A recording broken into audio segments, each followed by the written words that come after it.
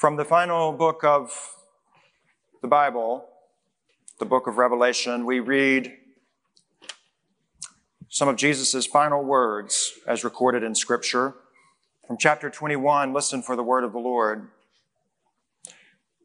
Then I saw a new heaven and a new earth, for the first heaven and the first earth had passed away, and the sea was no more. And I saw the holy city, the new Jerusalem, coming down out of heaven from God, prepared as a bride adorned for her husband. And I heard a loud voice from the throne saying, "See, the home of God is among mortals. He will dwell with them. They will be his people, and God himself will be with them and be their God. He will wipe every tear from their eyes. Death will be no more. Mourning and crying and pain will be no more, for the first things have passed away." And the one who was seated on the throne said, "See, I'm making all things new." And he said, "Write this, for these words are trustworthy and true." And he said to me, "It is done. I am Alpha and Omega, the beginning and the end. To the thirsty I will give water as a gift from the spring of the water of life. Those who conquer will inherit these things. I will be their God, and they will be my children." This is the word of God for the people of God. Thanks be to God. Fred Craddock was a renowned teacher and preacher. He taught over at Emory University for several years, and he told the story of returning to his small hometown in Tennessee, where he attended church as a child. And immediately upon walking into the sanctuary, he noticed some brand new stained glass windows, very beautiful, like our glasses. But the thing was, for this small church and their limited financial resources, it didn't make sense for the church to have these elaborate, ornate, very expensive stained glass windows. And so he wondered how the church could afford such a project. And then at the bottom of each window, he started noticing some donor names. And he wasn't familiar with any of the names, so Craddock asked a friend. He said, "You must have had a lot of new folks join this church since I was a boy, right? I don't recognize a single name on any of these windows." He said, "Oh, those aren't members here. This town hasn't grown a bit, nor this church grown a bit since you left, Fred. Those windows came from a company all the way over in Italy, and they were made for a church in St. Louis. But when they arrived in St. Louis, none of the windows fit. So the company said they were quite sorry. They would produce new windows and told this small Tennessee church that they could sell the St. Louis windows, however, for whatever they could. So this little church bought the windows. And it puzzled Craddock. He said, "But why didn't you take the names off all of the windows?" "Well, we called a board meeting and we thought about it. But we're just a little church and we decided that we'd like to sit here on Sunday morning surrounded by names of people other than ourselves." And so Craddock said, "Well, are you going to put the names of actual church members at some point on any of these windows, people who are members of this church?" "Well, we had another church meeting and talked about that too." He said, "We decided to leave the names there." "Why?" asked Dr. Craddock. "It's good for our church to know that there are a lot of saints in God's kingdom that we don't even know. There are a lot of saints we don't even know. Today, it is All Saints Sunday. It's not Some Saints Sunday. We are surrounded by a great cloud of witnesses this day, cheering us on as we continue our own faith journey in life. All Saints Sunday reminds us we're part of a much bigger story than ourselves. And through Christ, we've been invited into that story, into God's mighty acts of salvation, like the saints before us. And actually today we are surrounded by names on window plaques, saints from long ago. We hold in our hands pew Bibles and hymnals that have names in the front of them of our saints. Some you recognize, most you do not. But up here are 47 lighted candles. These are our saints today. And we do know their names. And we remember their faces, their perfume and cologne and aftershave. We remember the way they held a hymnal. We remember the way they held hands, our hands. We sigh when we find letters written in their own handwriting. We remember their favorite coffee choice or toppings at the pizza place, and every now and then we'll hear a song or a hymn that reminds us, and it hits us like 1,000 swords. We know these saints as our friends, as our children, spouses, moms, dads, grandmothers, grandfathers, aunts, uncles, Sunday school teachers, Sunday school members, choir members. These are our saints. These are our stained glass windows reflecting the light of Christ in the world. It is good for the church to know that there are a lot of saints in God's kingdom that we don't even know, and it is good for the church to know that there are saints whom we do know in God's kingdom. And they await our arrival here at the table today. We remember the familiar words that Paul wrote to the early church. Where, O death, is your victory? Where, O death, is your sting? Death has been swallowed up in victory. And somehow in this meal, we are swallowing up life and death and presenting our bodies as living sacrifices to carry forward the legacy of these saints. Because it's in this meal that we share the love of God that unites us with all the saints for all eternity. 47 saints. Some died a year ago, others within the past month. Many of us gathered here, most of us gathered here, have open wounds from loved ones who died years ago, and that loss, it remains as tender as the day that death came. Grief, it doesn't distinguish time. It comes at us like the outer wind bands in a great storm, or like sets of waves swelling and cresting and crashing the beaches of the human soul. But I promise you, families, I promise you, church family, I promise you, that Jesus' words are trustworthy and true. That one day the sufferings of this world and death and pain, and it'll be no more.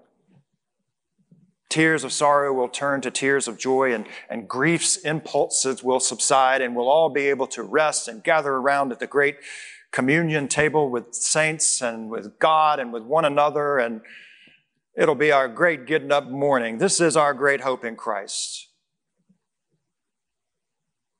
It should not be lost on us that among Jesus' final words are how things will be someday. It's a way of saying things are not as they should be this day. But there's a time coming when they will be. All things are being made new, even our broken hearts today. Ted Kruser writes a poem called Mourners, and it reminds me of the funerals we have held over the past year. It says, after the funeral, the mourners gather under the rustling churchyard maples and talk softly like clusters of leaves.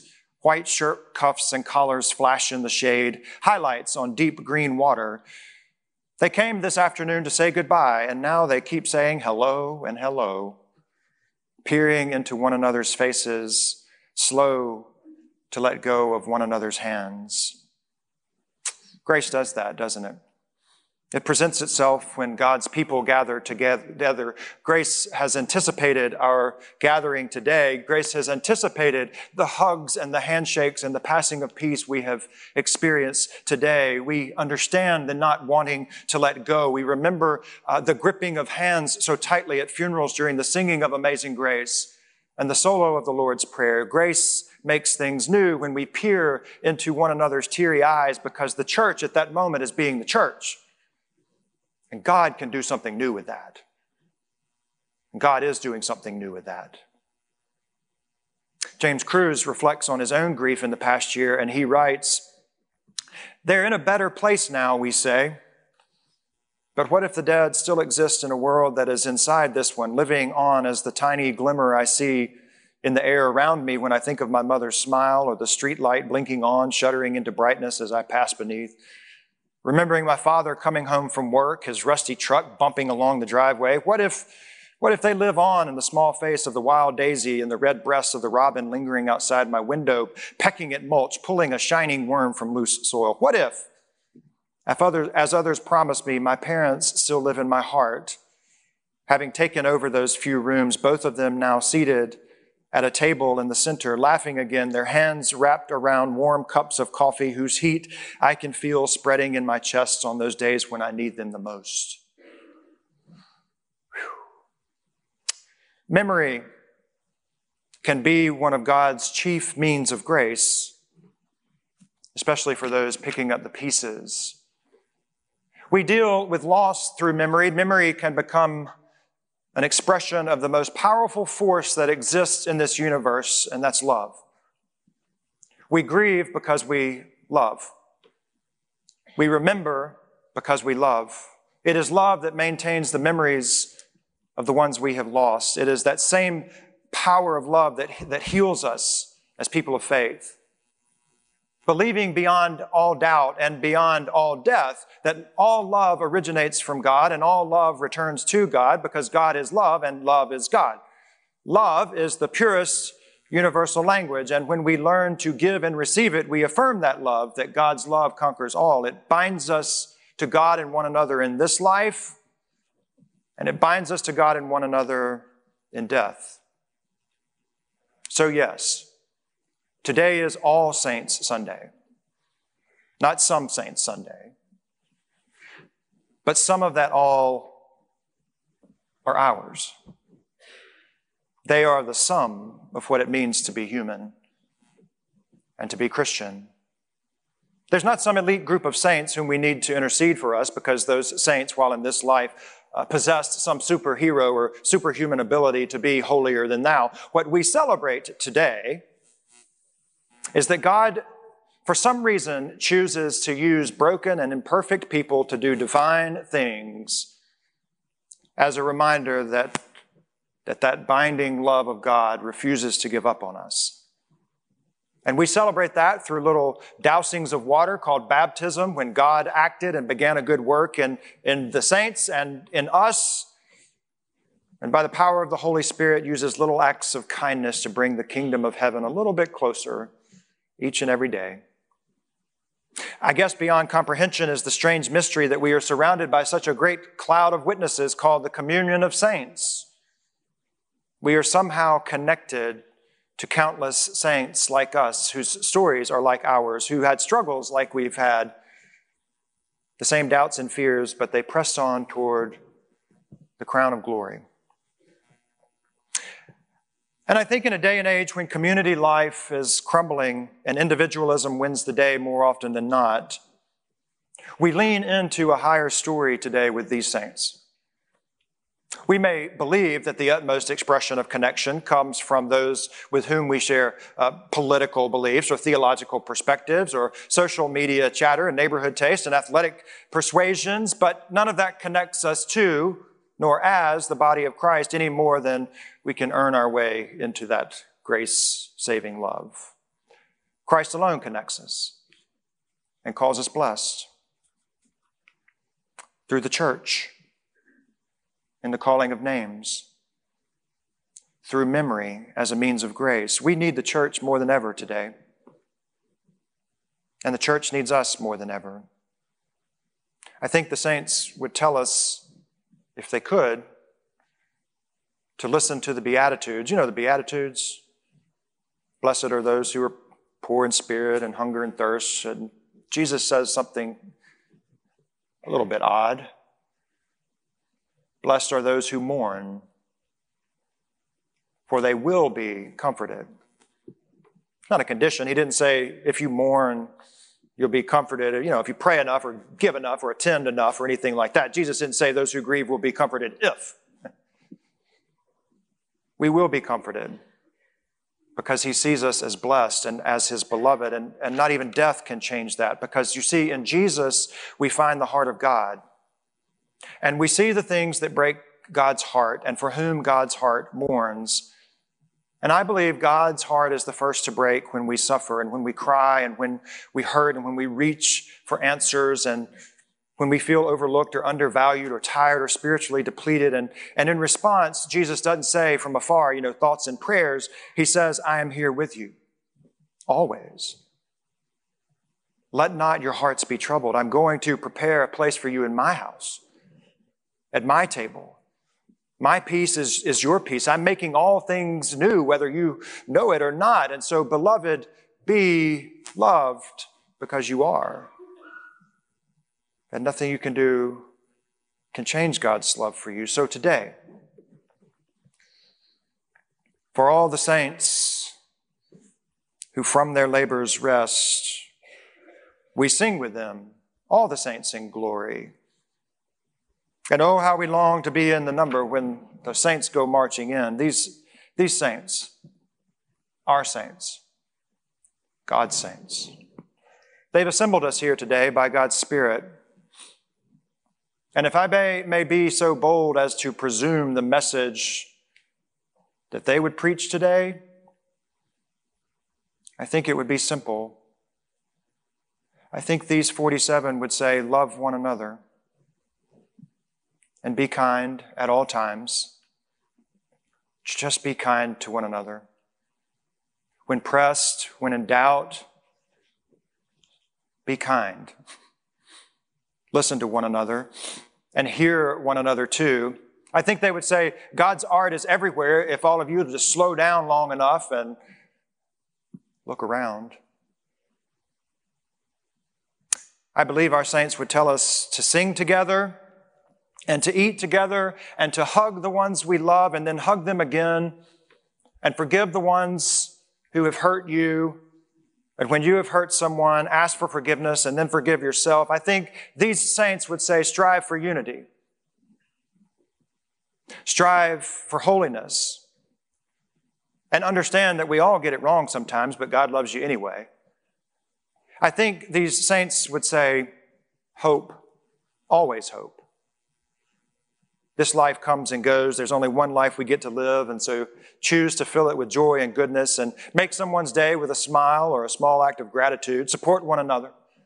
I think these saints would say, stay in love with God, stay in love with your church, stay in love with one another, and never miss an opportunity to tell someone you love them. I think these 47 would say that. I think all the saints would tell us that. There's a difference between a saint and a hero. When a hero falls, everything around collapses and the movie ends. When a saint falls short, God's grace intervenes through the church and healing begins. And we have discovered that saints remind us how to be strong in the broken places because they live life with the assurance that the worst things are never the last things. And it's in their suffering we have witnessed joy. It's in their sorrow, light we have seen. It's in their doubt that we have discovered hope, and it's in their death that we believe in resurrection all the more. In just a moment, we're going to come down this center aisle as we do each time we share communion in the sanctuary. And I'll ask you to present your hands like I do each time you come forward for communion. We'll place a piece of bread in your hands, and I'll invite you to dip it in the chalice and to partake of the meal. And you may pray here and return to your pews on the side there. But I want to add something today.